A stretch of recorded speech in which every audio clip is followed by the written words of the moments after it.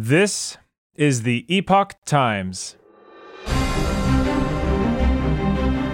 Welcome to Epoch Audio, showcasing the best journalism covering news, culture, and society, addressing issues overlooked or avoided by other media. For the text version of this and more articles providing truth, tradition, and hope, please go to theepochtimes.com.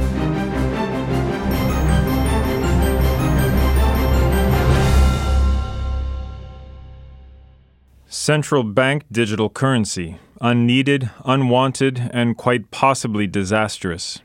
Written by Gleb Lisick.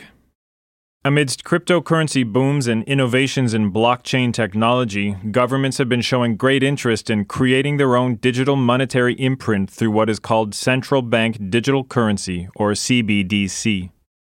According to the Atlantic Council, a NATO-aligned think tank, the number of countries investigating a CBDC has exploded from 35 pre-COVID-19 to 130 today.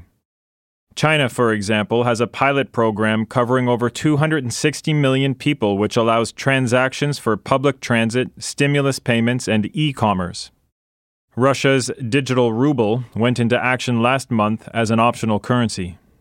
Canada also joined the retail-level CBDC race in 2020 when the Bank of Canada announced it was planning to, quote, build the capacity to issue a general-purpose cash-like CBDC should the need to implement one arise. The possible need was not specified. Earlier this year, the bank launched online public consultation on the features Canadians might want from a digital dollar. The process closed in June after only 5 weeks, and its results so far are not published. So it's hard to tell just who the CBDC aficionados, capable of providing meaningful feedback on such a complicated topic within such a compressed time frame, actually were. The Bank of Canada did, however, admit that the enthusiasm is just not there. A recently released analysis, Unmet Payment Needs and a Central Bank Digital Currency, concluded there is a decided lack of consumer drivers for adopting CBDC in Canada. Canadians, we should note, already have access to a host of convenient, simple, and low-cost digital means of exchange. Credit cards, debit cards, email e-transfers, and cryptocurrencies, to name a few. And all of these are readily convertible into cash. What we don't have is a centralized, official, government-run digital currency that isn't convertible to cash. Nevertheless, the Bank of Canada claims that the need for one exists, and that is to address the alleged payment gap through, quote, a new form of money that would be issued by the Bank of Canada and provide benefits similar to cash.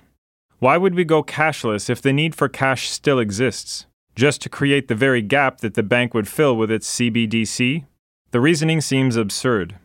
Another reason to create a CBDC is to counter the proliferation of cryptocurrencies. These, the bank stated when announcing the aforementioned public consultation, quote, could compromise the role of an official, centrally issued currency, the Canadian dollar, in our economy and pose a risk to the stability of our financial system, unquote. That rationale sounds more plausible and more worrisome. It's plausible in light of the difficulties the Justin Trudeau government had in seizing donations made in crypto to last year's Freedom Convoy. In all, nearly $25 million was raised for the truckers and other protesters across a variety of crowdfunding platforms and conventional banking means.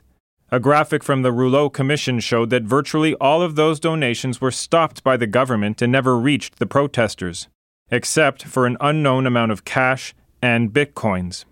About $800,000 out of $1.2 million worth of bitcoins were distributed to about 100 truckers through a process devised by one of the convoy organizers, Nicholas St. Louis, just before the government moved to seize the related crypto wallets. In all, nearly $25 million was raised for the truckers and other protesters across a variety of crowdfunding platforms and conventional banking means. A graphic from the Rouleau Commission showed that virtually all of those donations were stopped by the government and never reached the protesters, except for an unknown amount of cash and bitcoins. About $800,000 out of $1.2 million worth of bitcoins were distributed to about 100 truckers through a process devised by one of the convoy organizers, Nicholas St. Louis, just before the government moved to seize the related crypto wallets. Thanks again for listening to Epoch Audio. For more Epoch Times articles in text, please visit theepochtimes.com.